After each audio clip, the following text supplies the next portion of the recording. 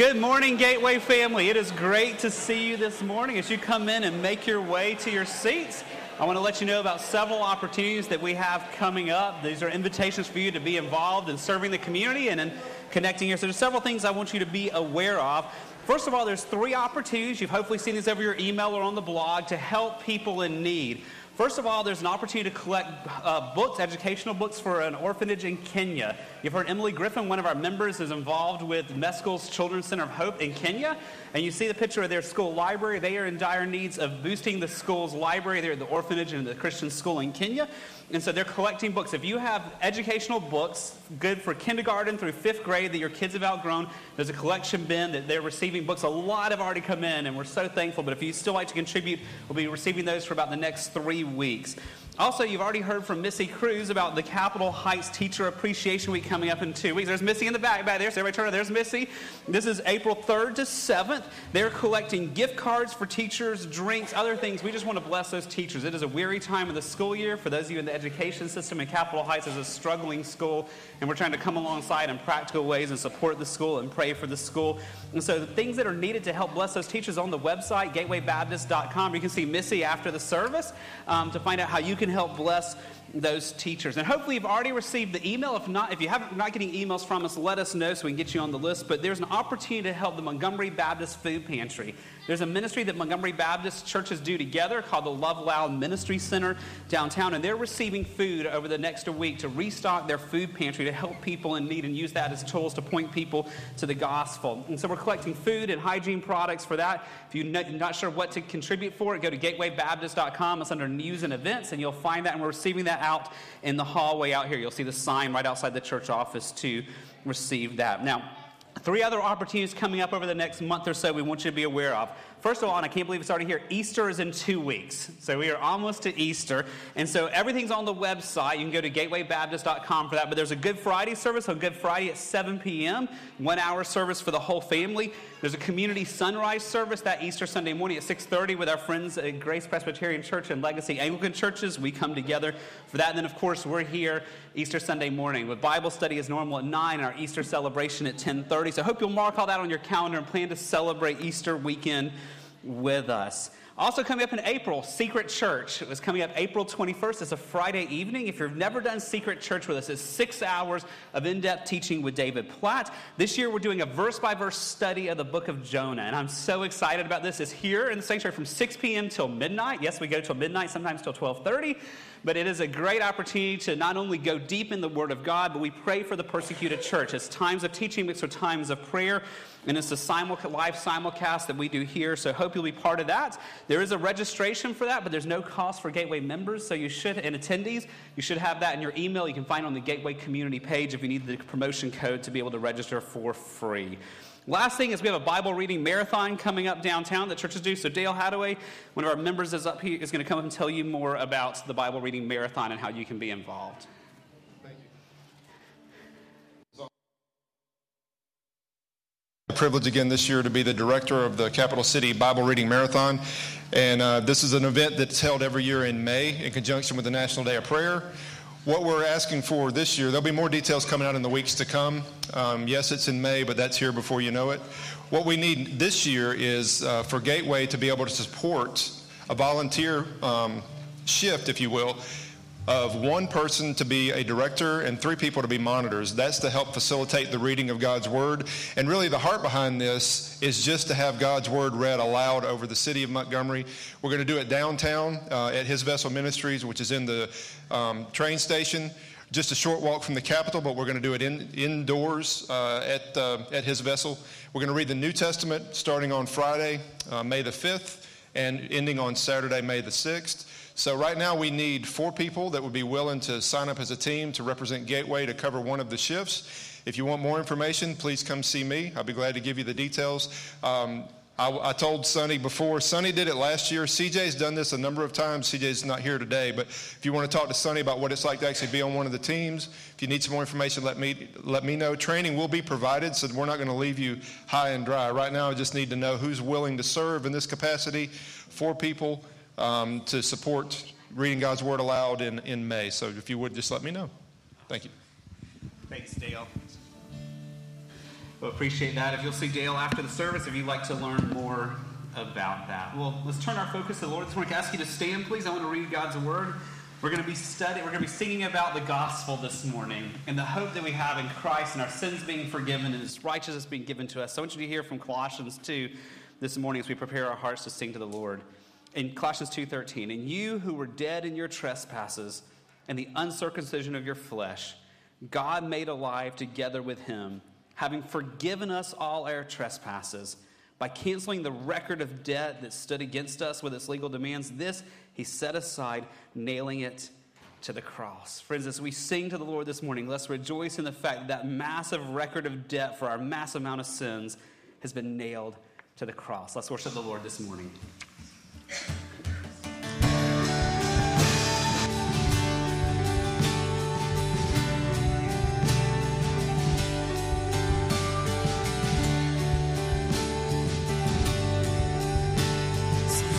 Voice. How I love the voice of Jesus on the cross of Calvary. He declares His work is finished. He has spoken this hope to me. Though the sun had ceased its shining, though the lost, Christ had triumphed over evil. It was finished upon that cross.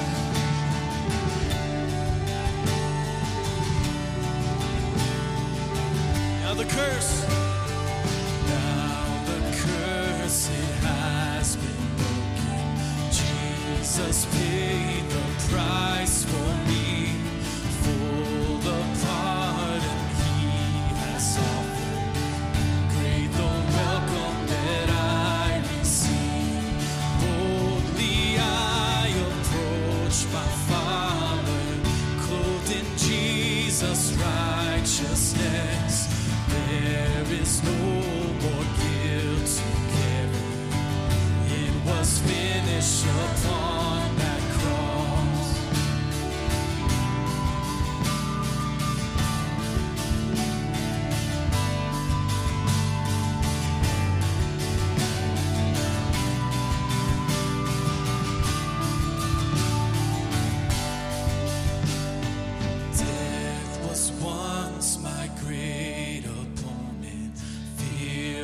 Had a hold on me, but the Son who died to save us rose that we would be free indeed.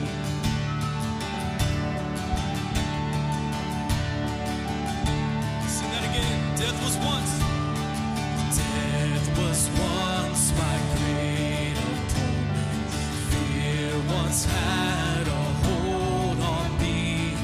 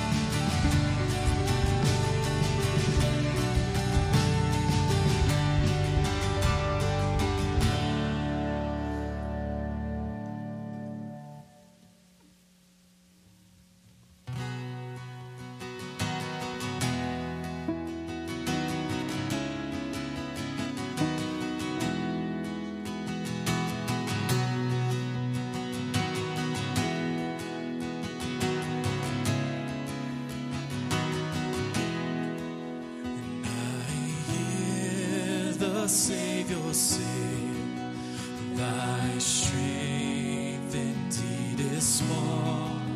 Child of weakness, watch and pray. Find in me thine all in all. Jesus paid it all to him I owe. Sin had left a crimson stain, he washed it white as snow.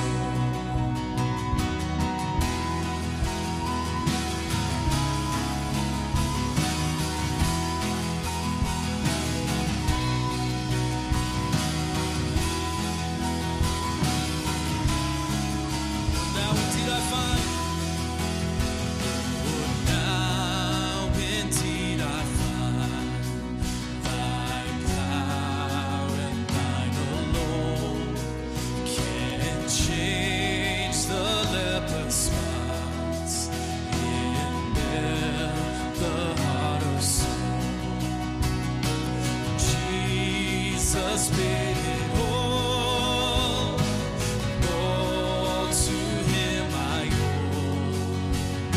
Sin had left a crimson stain, he washed it white as snow.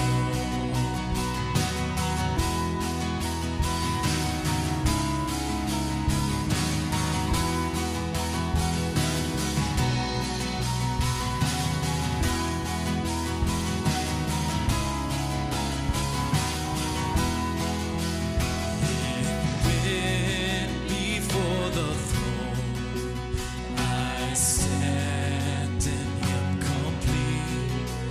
Jesus died my soul to save. My lips shall still repeat. Jesus paid it all to him I owe. Sin had left a crimson stain, he washed it white as snow. And he washed it white as snow. And he washed it white as snow. Sing, oh, praise the one. Oh, praise the one who paid my debt and raised this life up from the dead. Oh, praise the one who paid my debt and raised this life up from the dead. Oh, praise the one who paid my debt and raised this life up from the dead. Oh, praise the one who paid my debt and raised this life up from the dead.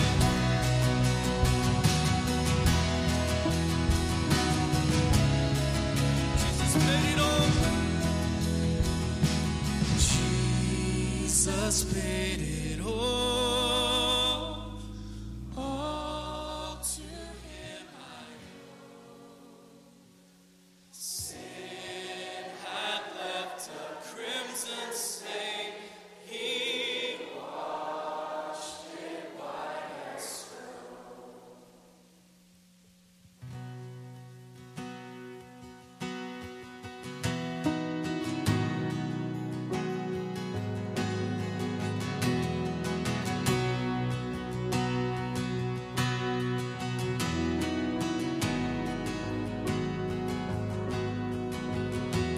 There is one gospel on which I stand for all eternity. It is my story, my Father's plan. The Son has rescued me. Oh, what a gospel, oh, what a peace. My highest joy and my deepest need. Now and forever he is my light. I stand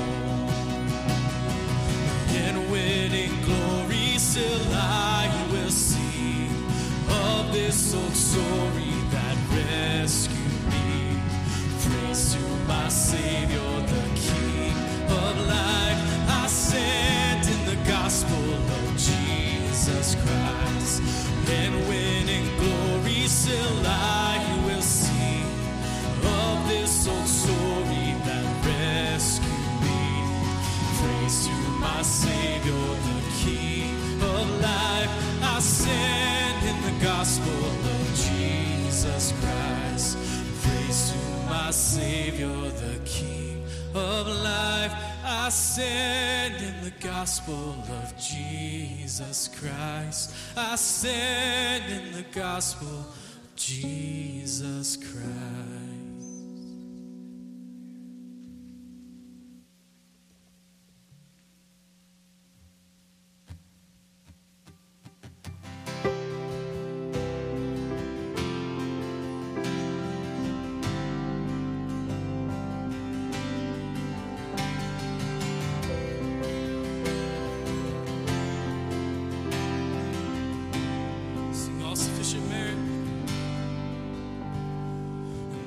Sufficient merit, shining like the sun, a fortune I inherited by no work I have done.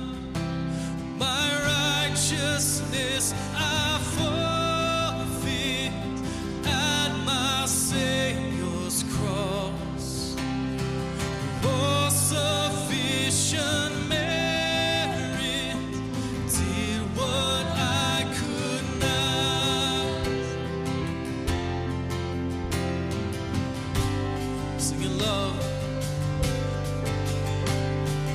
Love He condescended, eternal now in time. Life without a blemish, the Maker made to die. The law could never save us, our lawlessness had won. Till the pure and spotless Lamb had finally come. It is done, it is finished. No more debt I owe, paid in full, all sufficient, bearing now my own.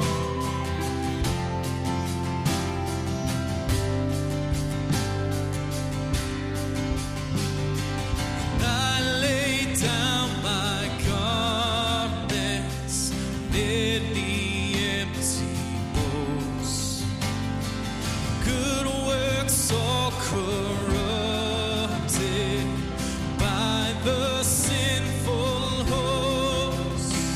I'm dressed in my Lord Jesus, a crimson robe made white. No more fear of judgment, His righteousness is mine. It is done, it is finished. No more debt I owe, paid in full, all sufficient, bearing now my own. It is done, it is finished. No more debt I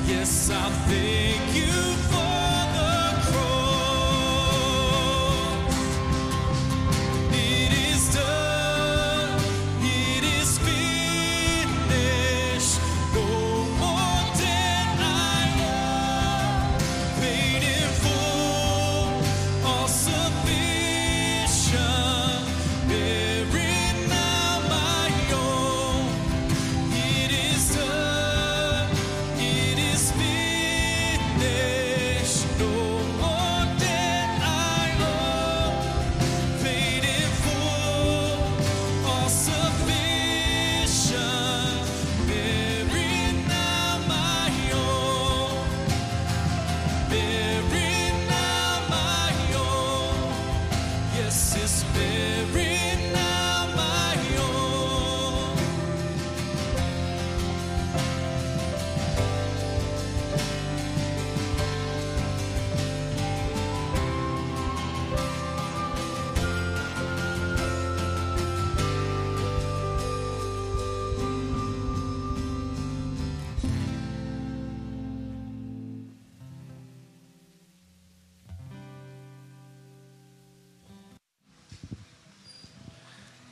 Psalm 130 and 131.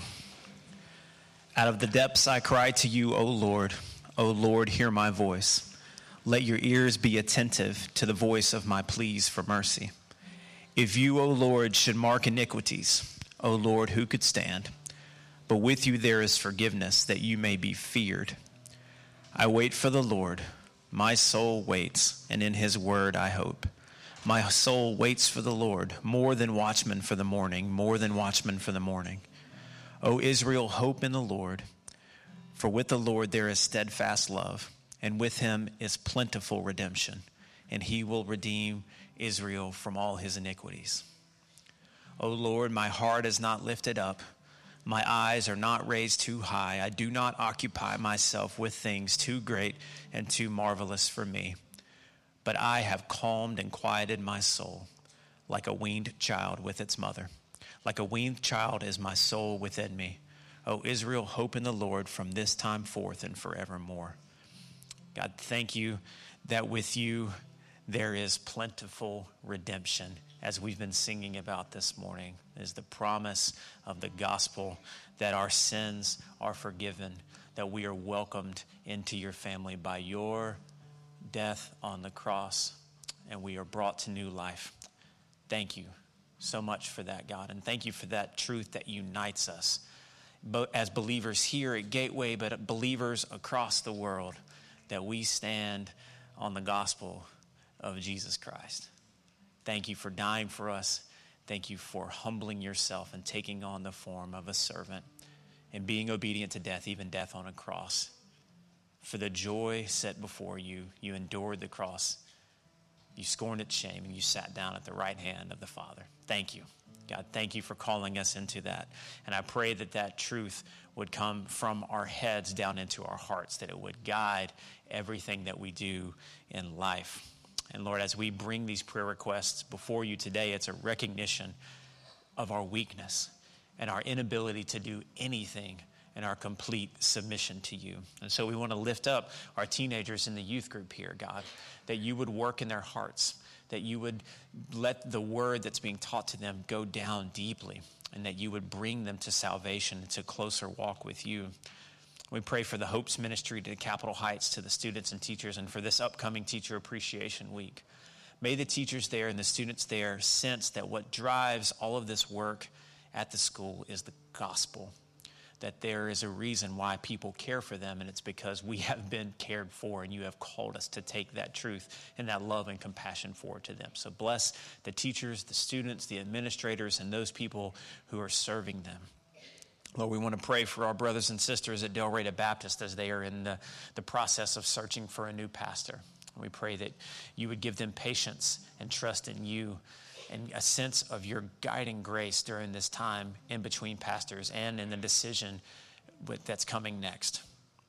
We want to pray for Taylor and Sarah Fox as they continue to hold out the truth of the gospel in Strasbourg, France, in a place where there's such history of the church and yet so many people that have walked away. And God, I pray that you would give them just a sense of your work, your grace, your compassion for the people there in Strasbourg. God, thank you for calling us to be a part of your work. And as we give our offerings, either if we give them today or if we give them online, we recognize that this is a part of what you've called us to do, to be a part of the kingdom.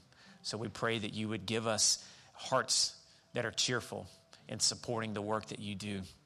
And finally, for Grady this morning, we pray that you would help him to share the words. We trust and we know that you have led him in study this week to give us the truth of the gospel today. And we pray that you would open up our eyes, open up our minds and our hearts to hear what you have to say. We ask all of this in the powerful and compassionate name of Jesus. Amen. Graders, you're dismissed to kids worship. So 1st to 4th grade to kids worship. And while they are on the move, I forgot to mention earlier, but there's an afternoon prayer time today at 4:30 that Greg and Cecilia Teal lead. So Greg's right down here. And so I want to remind you that this is the 2nd and 4th Sundays of the month. And so that is this afternoon here at 4:30 in the sanctuary. Why don't you find 1 Peter chapter 4 in your copy of God's Word or on your Bible app, 1 Peter chapter 4. Now, as we've been journeying through Peter's letter, Peter has been teaching us about our calling. He's been teaching us about our calling to know God, our calling to love God, our calling to live for Him as His people. And He's been showing us our calling to pursue holiness, to live out who we say we are in Christ. As such, Peter has been teaching us all throughout this letter about resisting temptation, about not giving in to the pressures of this world, about seeking God's grace to live out our new identity in Christ by putting off whatever displeases God and by putting on Christ's likeness. But as Peter's been showing us over the last chapter or so, pursuing Christ, living out this calling and putting off temptation here comes with a cost. And so Peter's been teaching us a lot about suffering. We've seen suffering all throughout this letter, but we've been in a long stretch right now of many weeks where Peter's really been honing in on the reality of suffering, the hardships that come to us as we seek to live for Jesus in this world. Now, I want you to glance back and see where we immediately have been before we get to our text this morning, because it brings all that together. Go to 1 Peter chapter 4, and I just want to read for us the first 4 verses, what we've seen over the previous 2 weeks, because that sets the stage for where we're going today. But 1 Peter chapter 4, verse 1, since therefore Christ suffered in the flesh, arm yourself with the same way of thinking. For whoever has suffered in the flesh has ceased from sin, so as to live for the rest of the time in the flesh, no longer for human passions, but for the will of God. For the time that is past suffice for doing what the Gentiles want to do, living in sensuality, passions, drunkenness, orgies, drinking parties, and lawless idolatry. With respect to this, they are surprised when you do not join them in the same flood of debauchery, and they malign you. So that's where we've been the last 2 weeks. Today we're going to come to verses 5 and 6 of 1 Peter chapter 4. And as he continues to build on this flow of thought about holiness and suffering in our life, Peter's going to help answer a question that we need to ask. And there's a question for us for this morning. How do we not give in to temptation when the world judges us and pressures us to conform? How do we not give in to temptation when the world around us, the non-believers around us, the culture at large, pressures us and tempts us to conform to that? Now, if you think about it, friends, think about your own life in the last week or the last month, or even going back further. How have you been tempted by non-believers? How have you experienced temptation from the culture at large? What are the things that have been put before you that are pulling at you, that your flesh wants, that takes you away from living out your God-given identity? But furthermore, as we'll see this morning, not only does the world tempt us, the world judges us when we do not follow the world's ways. How have you felt judged by the world? How have you experienced judgment from non-Christians because you are a follower of Christ? So friends, how do we not give in temptations when there's such pressure, such temptation, such judgments from the world around us? Now we're going to see the answer in verses 5 and 6 this morning. And to answer this question, Peter's going to return to some familiar themes you've been seeing all throughout this letter. He's going to talk again about our identity as Christians. He's going to remind us about God as a holy judge. He's going to focus our minds back on eternity, things he's been doing throughout these previous 3 chapters. He's going to bring back up this morning. But he's going to present them in a very unique way in doing so. So as we read verses 5 and 6 this morning, be looking for those common themes you've been seeing develop throughout this letter, but be looking for how that answers the question, how do we not give in to temptation when we're judged and when we're tempted by the world? So look for that as we read. Can I ask you to stand, please, in honor of the reading of the Word of God? We're reading in 1 Peter chapter 4, verses 5 and 6 this morning, and I'm reading out the English Standard Version. Start with verse 5. But they will give an account to him who is ready to judge the living and the dead. For this is why the gospel is preached, even to those who are dead, that though judged in the flesh the way people are, they might live in the spirit the way God does. Would you pray with me? Father, we thank you for your word. We're thankful for this journey through 1 Peter and just the depth of riches that we find as we study your word. And we pray this morning as we dig into this text, God, that you would make it clear to us. Or this is another verse that many have struggled with over the years. It's been challenging for people to interpret. So I pray for clarity in explaining it this morning. And I pray that your Holy Spirit would fill each one of us to help us understand the unchanging truth of your word, to give us conviction where we need conviction, to give us encouragement and hope where we need encouragement and hope. So Holy Spirit, do what only you can do in taking your word and applying it to our lives to form and shape us to be more like Christ. We ask it in Jesus' name. Amen. Thank you. You may sit down. Now, to understand these verses, because these verses have been mistaught and confusing to people over the years, the answer to understanding them really comes in realizing what Peter does here, because his writing is very unique in these verses. Peter's writing with contrast here. And so to understand this text, the key to this is realizing Peter is presenting contrast in this text. In fact, there are 3 contrasts in this text. And if we look at the 3 contrasts, these things he's holding up different from each other, we begin to find the answer to our question of how do we not give into temptation. So let's kind of unpack these verses by looking at the 3 contrasts of them this morning. The first contrast in verses 5 and 6 is a contrast between 2 types of people. There's a contrast between 2 types of people. Everyone in the world falls into one of these 2 categories. Every one of you in this room falls into one of these 2 categories. Either you're a follower of Christ or you're not a follower of Christ. You're either a believer in Christ or you're not a believer in Christ. And so Peter's going to paint a big contrast in these verses between those 2 groups. The first group he shows us in verse 5, these are non-believers. These are people who do not know Christ in a personal way. He begins with verse 5, but they. So the they here are the non-Christians. Now, how do we know that? Because of what precedes it, the context. And you go back to verses 3 and 4 that we read at the beginning. For the time that is past suffices for doing what the Gentiles, as anyone outside of knowing God, what they want to do. And it gives this long list of sensuality, passions, drunkenness, orgies, drinking parties, and lawless idolatry. Verse 4, with respect to this, they, the lost, the non-believers, they're surprised when you, the believers, do not join them in the same flood of debauchery, and they, the non-Christians, malign you. Now verse 5, but they, the non-Christians, will give an account. So at the beginning, he's painting a contrast here by showing non-Christians, non-believers. And he's talking about all those who've ever lived who do not know God. Notice verse 5. They will give an account to him who is ready to judge the living and the dead. So all non-believers who've died in the past, all non-believers alive today, and all those who ever will come are in view here in verse 5.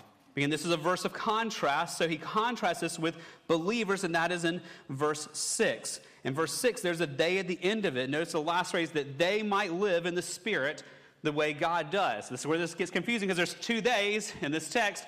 Verse 5's they is non-Christians. Verse 6 is the they is Christians, people who really know Jesus, who know his saving grace that is evidenced by his transforming grace. Now, how do we know he's switched to talking about Christians in verse 6? Because he qualifies it. He tells us, he said that they might live in the Spirit the way God does. He's describing believers who have the Holy Spirit given faith, the Holy Spirit within us. Which is exactly what we see when Paul writes in Ephesians chapter 1, verses 13 and 14.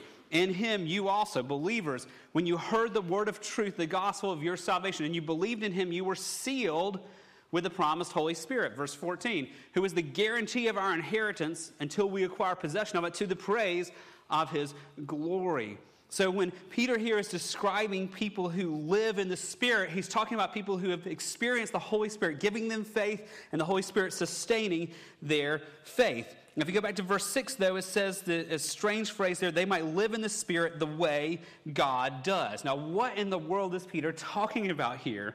This is a reminder of what he's already showed us before.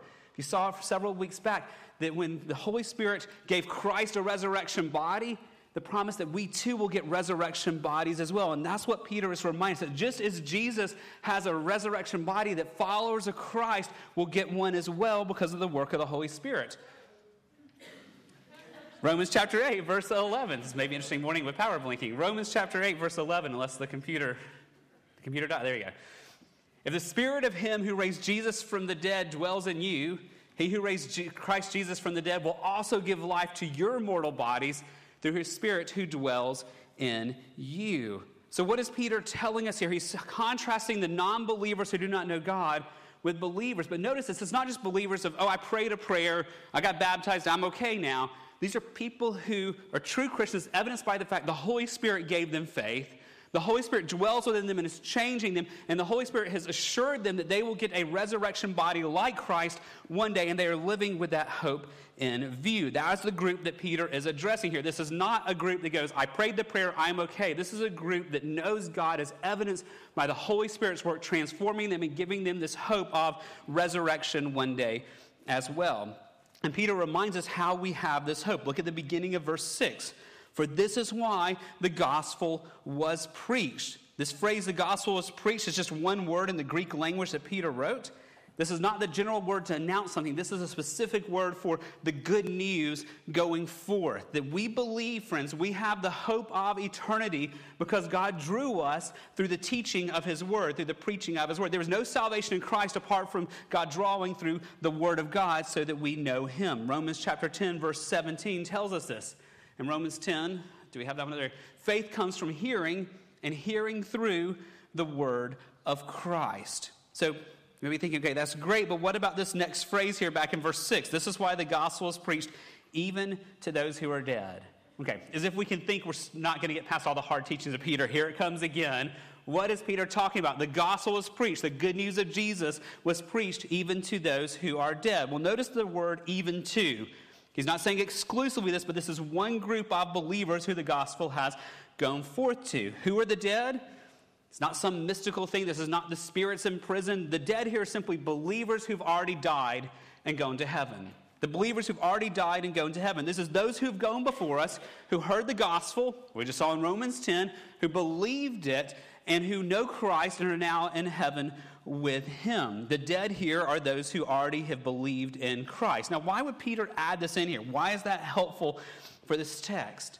Well, remember the context. He's writing to the early church here, and for the early Christians, there was a lot of concern about what happened when you died.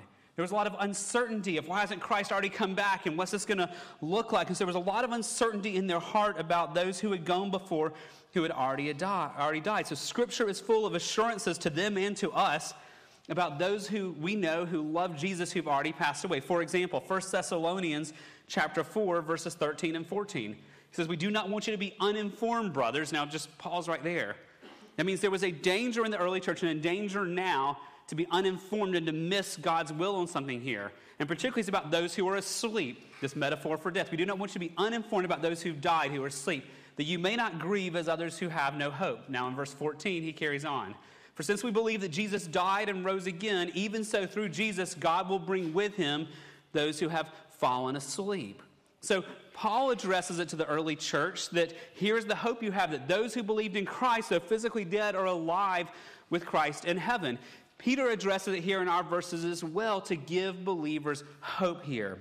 So the big picture now, back to 1 Peter 4, is there's a contrast here. There's a contrast in verse 5 with non-believers who will be judged. We'll come to that in a minute, the living and the dead. And then in verse 6, there's the contrast here with believers, those who are alive and those who already are dead but have believed in Christ. So Peter's painting a big contrast for us between Christians and non-Christians. That leads to our second contrast, which gets to the heart of this text. There's a contrast here of judgments. There's a contrast here of two different types of judgments. So this is where this text gets confusing for people. The word they is used in verse 5 and 6.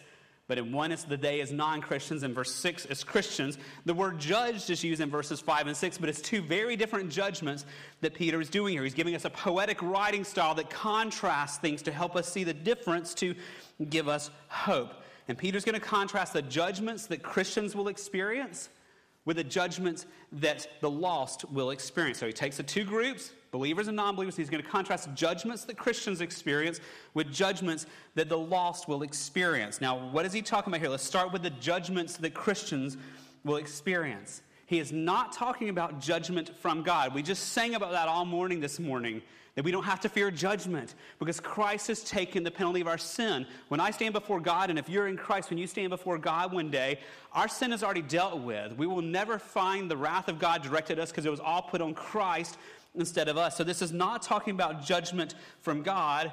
Peter's talking about the judgments we experience from the world. He's talking about the judgments that we will certainly experience in this life from the lost people around us. Verse 6, this is the judgment Christians experience.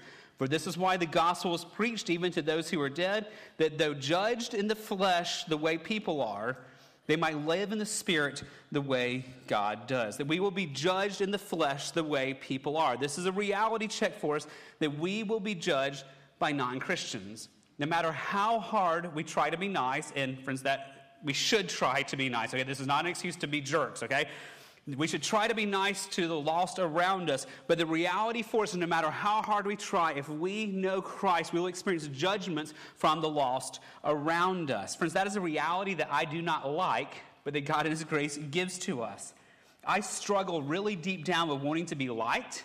I struggle deep down wanting to be accepted. I really, really want people to be pleased with me and to like me. And I suspect many of you deal with that same thing as well, because that is a root sin that's deep in the hearts of many of us that leads to many other sins. The reason why this is given to us to warn us about this, because if we are living to be accepted by people, if we are, what's driving us is we want to blend in and be liked and loved by everyone, we will have a tendency to not live for Christ. Because if that is what's driving us, we will not say the things that we are called to say. And instead, we will find ourselves doing and saying things that we know is against God's will because we so much want to be accepted and loved and tolerated by people around us, because we feel that pressure to want to fit in and to conform and not rock the boat.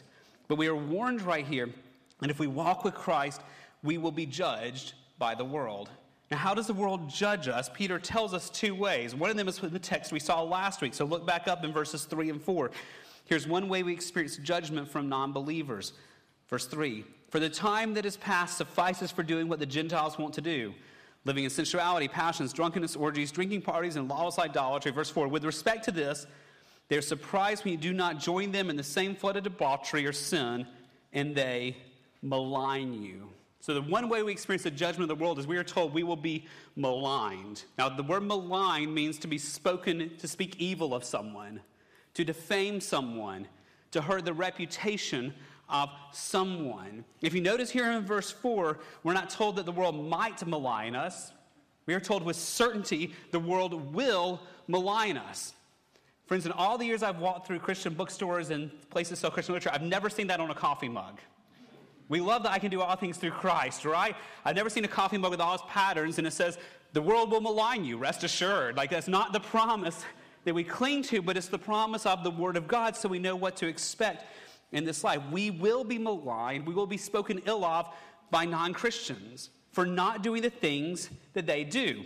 Peter just told us that whole long list in verse 3 that Rick explained to us last week. We'll be maligned for doing things they do not do, whether it's helping people in need or being merciful or showing forgiveness or love or sharing the gospel with them. We'll be maligned for those things. We'll be maligned or spoken ill of for not embracing what the lost embrace. Turn on the news, we see that with the sexual revolution, all the sexual ideologies. The Christians are maligned for not embracing those things. We'll be maligned for believing things the world does not, whether that's the exclusivity of truth that Christ is the only way, or the reality of hell, or God's plan for the family. We'll be maligned for the things that we do believe in and embrace. We will be maligned by the world throughout our lives. Peter's already told us that. 1 Peter chapter 2, verse 12, another promise from the Lord. Keep your conduct among the Gentiles honorable. Again, this doesn't give us an excuse to be a jerk, right? We're still to be kind and live the gospel out before people, so that when they speak against you, not if they speak, but when they speak against you as evildoers, they may see your good deeds and glorify God on the day of visitation. The reality, friends, is we seek to live out the gospel before a lost world. They're not like, oh, Christians are such nice people, we'll tolerate them. The promise of Scripture is that we will be called evildoers even as we seek to do good. Friends, this happened in the early church. When Peter was writing, you see it happen in Nero's time and the persecution that's coming soon after this letter. You see it all throughout church history. If you follow the global church, things we'll be talking about like in secret church coming up in a few weeks. You see it in the Muslim world, in Muslim countries where Christians are called evil and they're considered so evil it's okay and lawful to murder them. In some of those countries, you see it in communist countries like China, where the communist government calls Christians evil and persecutes them. And friends, it's happening in our own culture as well, that all over the world, throughout world history, Christians are called evil because we embrace the truth of Scripture. No matter how hard we try to be nice, and again, we should try to be nice, we will still be maligned in this world. And the reality is, friends, none of us like to be judged. I don't like to feel judged. I know that you don't like to feel judged either.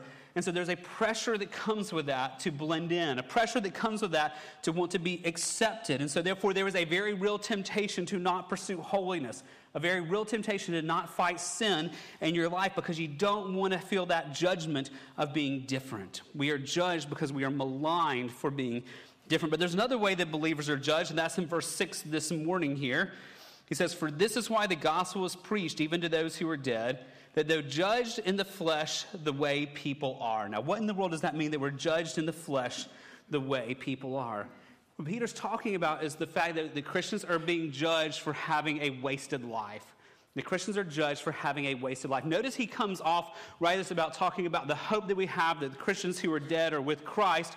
He's pulling off that imagery of those who already died and saying you're now judged in the flesh the way people are. This is the reality of non-Christians looking at the life of a Christian who's died and being like, man, that was such a waste. This is the judgment the world does and say, look, you believe in an all-powerful God, but hey, your friend died just like mine did. Your friend spent his or her whole life trying to fight sin and trying to do all this good. And look, he's in the tomb now, just like my friend. Your God still let him get cancer and die. What a waste. It's that judgment from the world that all these efforts we spent to do good, all these efforts we spent to try to live for holiness and missing out on things the world says was such a waste of a life. And friends, we may not hear it quite that boldly, but the pressure is around us because that's the message that is being conveyed. And that can lead us to the temptation to doubt the truth of Scripture about what is important to God, to doubt the goodness of God as we walk through the hardships of life, temptations to doubt the promises of eternity or to doubt God's seriousness about holiness.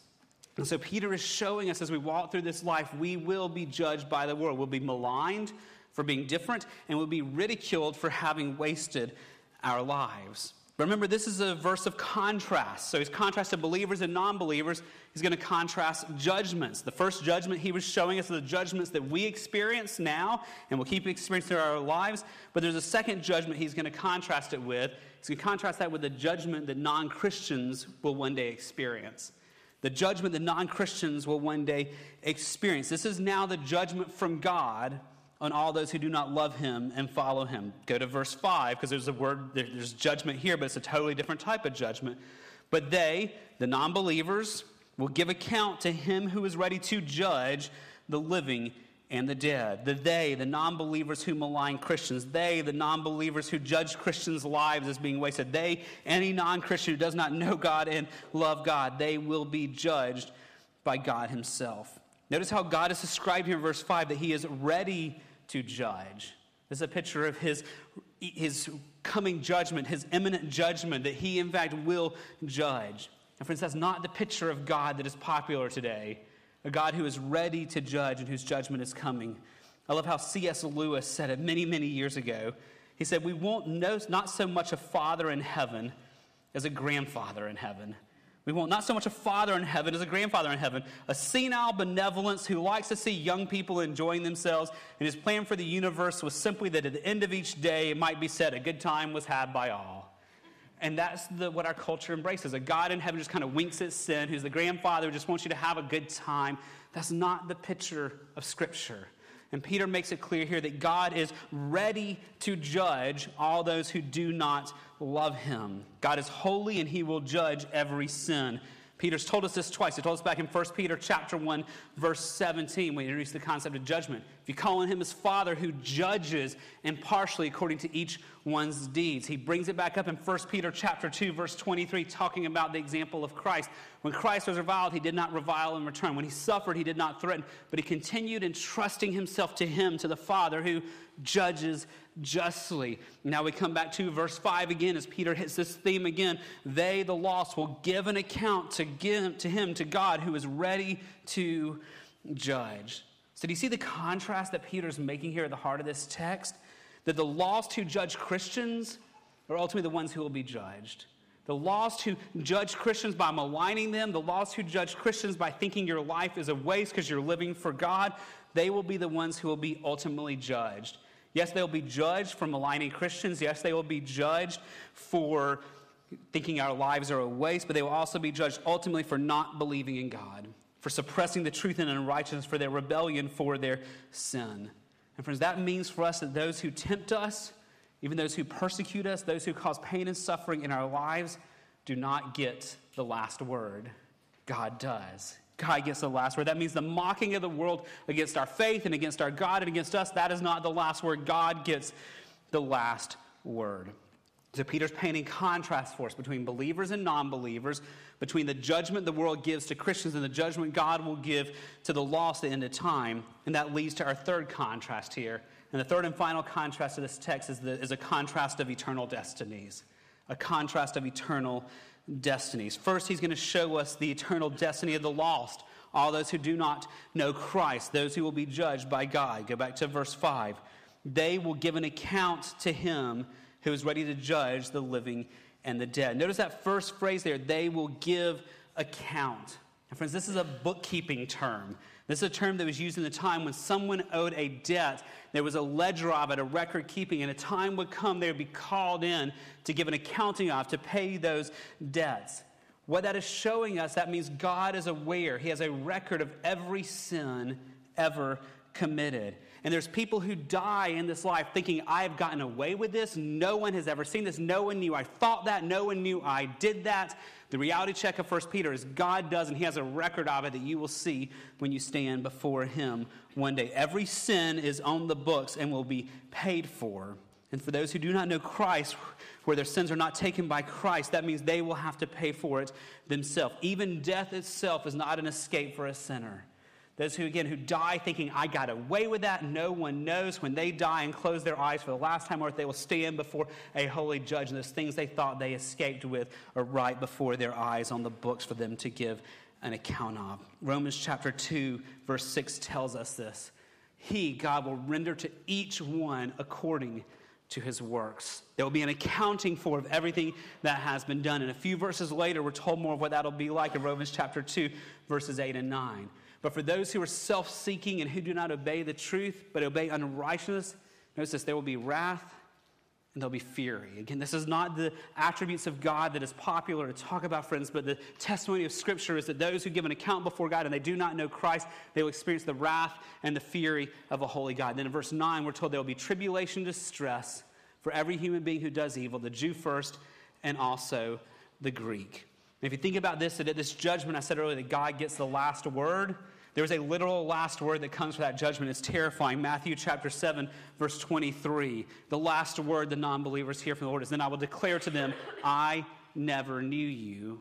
Depart from me, you workers of lawlessness. Those who thought they've gotten away in this life with their sins, those who thought they've gotten through this life maligning Christians or mocking Christians, they will hear at the end of time, I never knew you. Depart from me. And where are they departing to? Jesus tells us in Matthew 25, 41, then he'll say to those on his left, depart from me, you cursed, into the eternal fire prepared for the devil and his angels.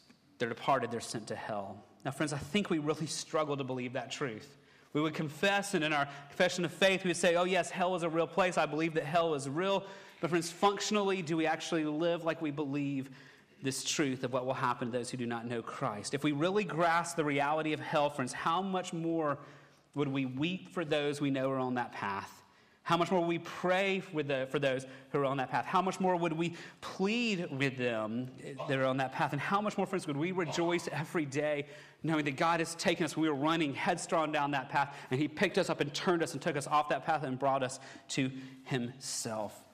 And so Peter is contrasting for us the destinies, and he tells us the destiny of the lost, those who do not know God. Now he's going to contrast that with the destiny of believers, of those who know Christ and have been changed by him, and that's in verse 6. We've already seen it, but let's go back to it because there's an important contrast here.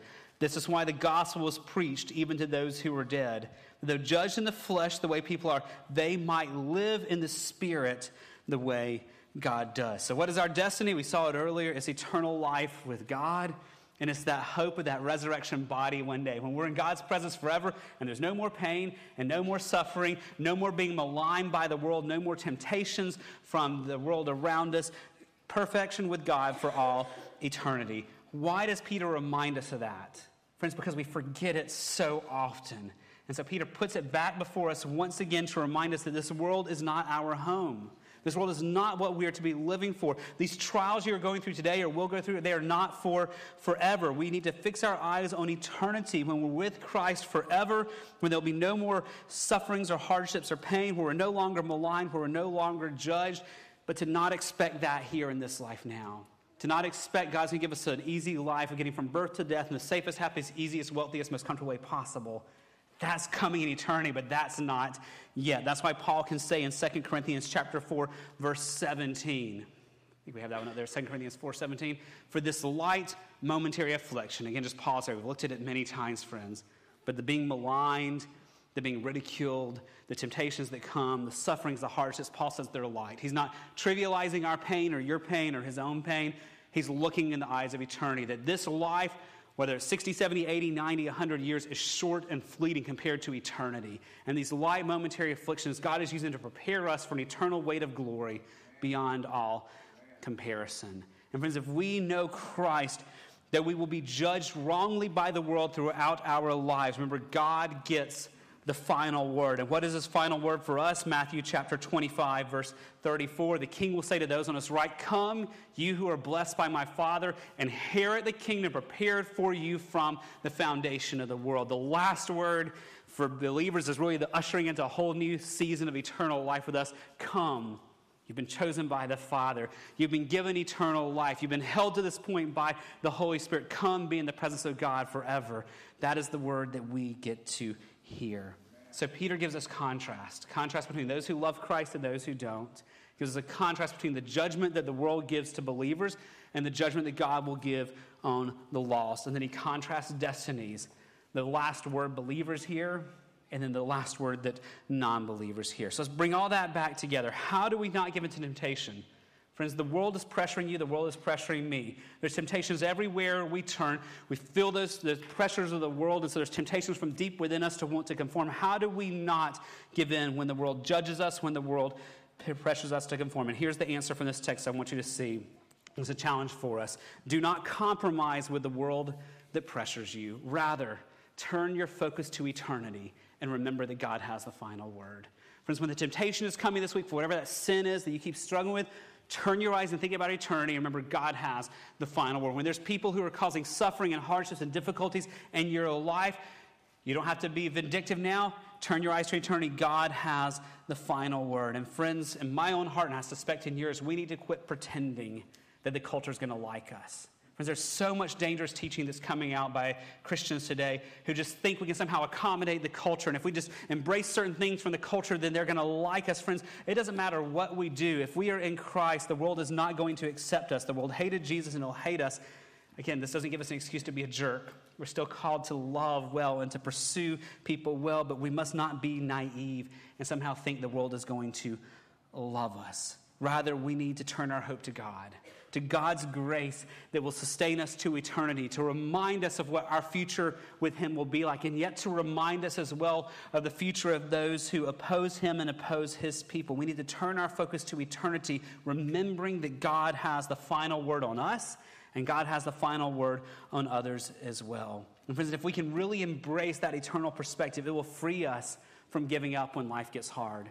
It'll free us from compromising when temptations come. And friends, it'll free us from getting angry and vindictive when the world hurts us. Because we know that this life is not all that there is. And there is a holy judge who has forgiven us, who tells us what's to come for us, but who will judge every sin and will make all wrongs right, friends. Do not compromise with the world.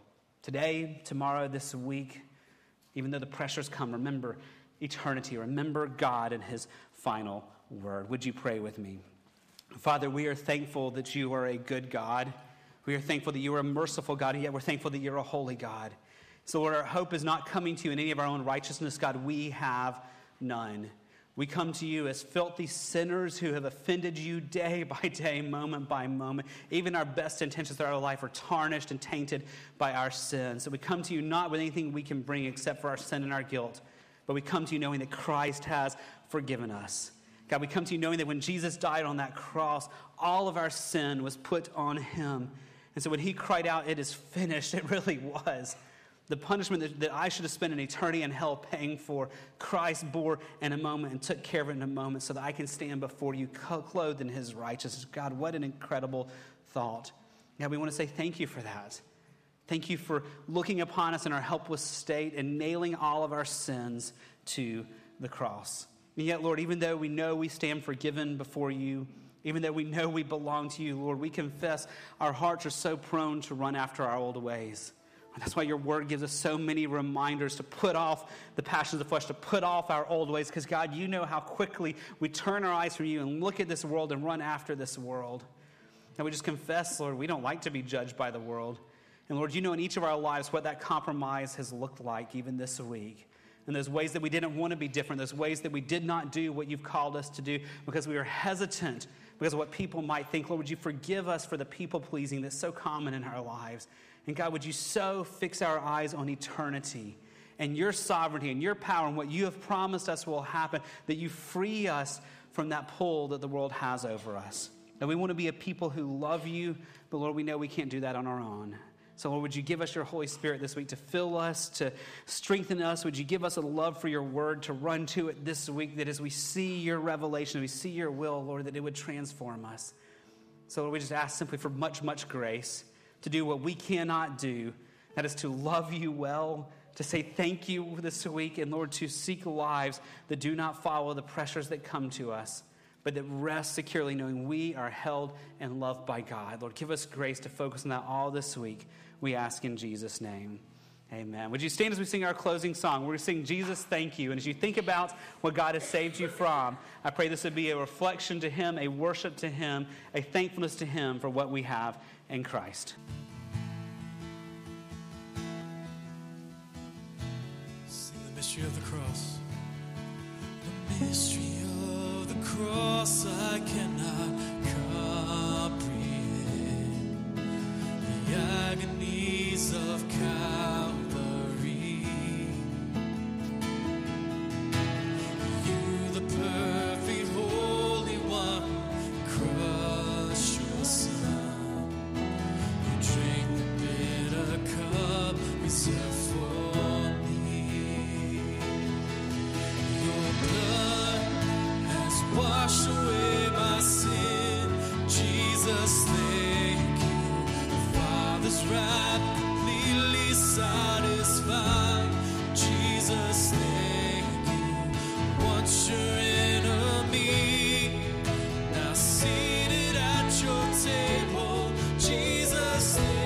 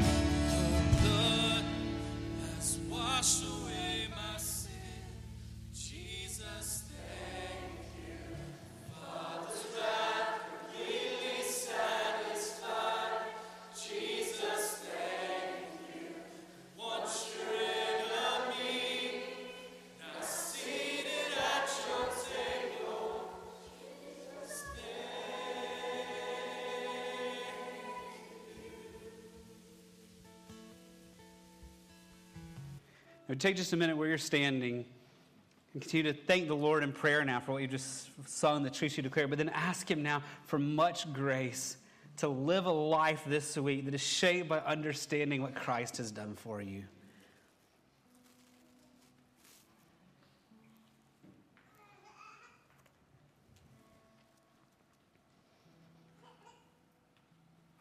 And if there's some sin that you've been struggling with over this last week, would you ask God for much grace to fight that sin this week, not in your own efforts, but in the victory Christ has given you?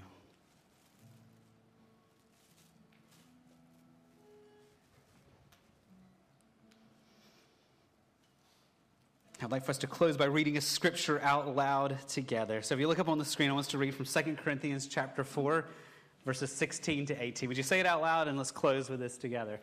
So we do not lose heart. Though our outer self is wasting away, our inner self is being renewed day by day. For this light momentary affliction is preparing for us an eternal weight of glory beyond all comparison, as we look not to the things that are seen, but to the things that are unseen. For the things that are seen are transient, but the things that are unseen are eternal. Lord, that is our prayer this week, that we would look to the things that are unseen, to fix our eyes on eternity, and that we would rest in what you have done for us and what you're still going to do. Give us much grace to live that way this week with eternal perspective, we ask in Jesus' name. Amen. God bless you, Gateway family. Have a great Sunday.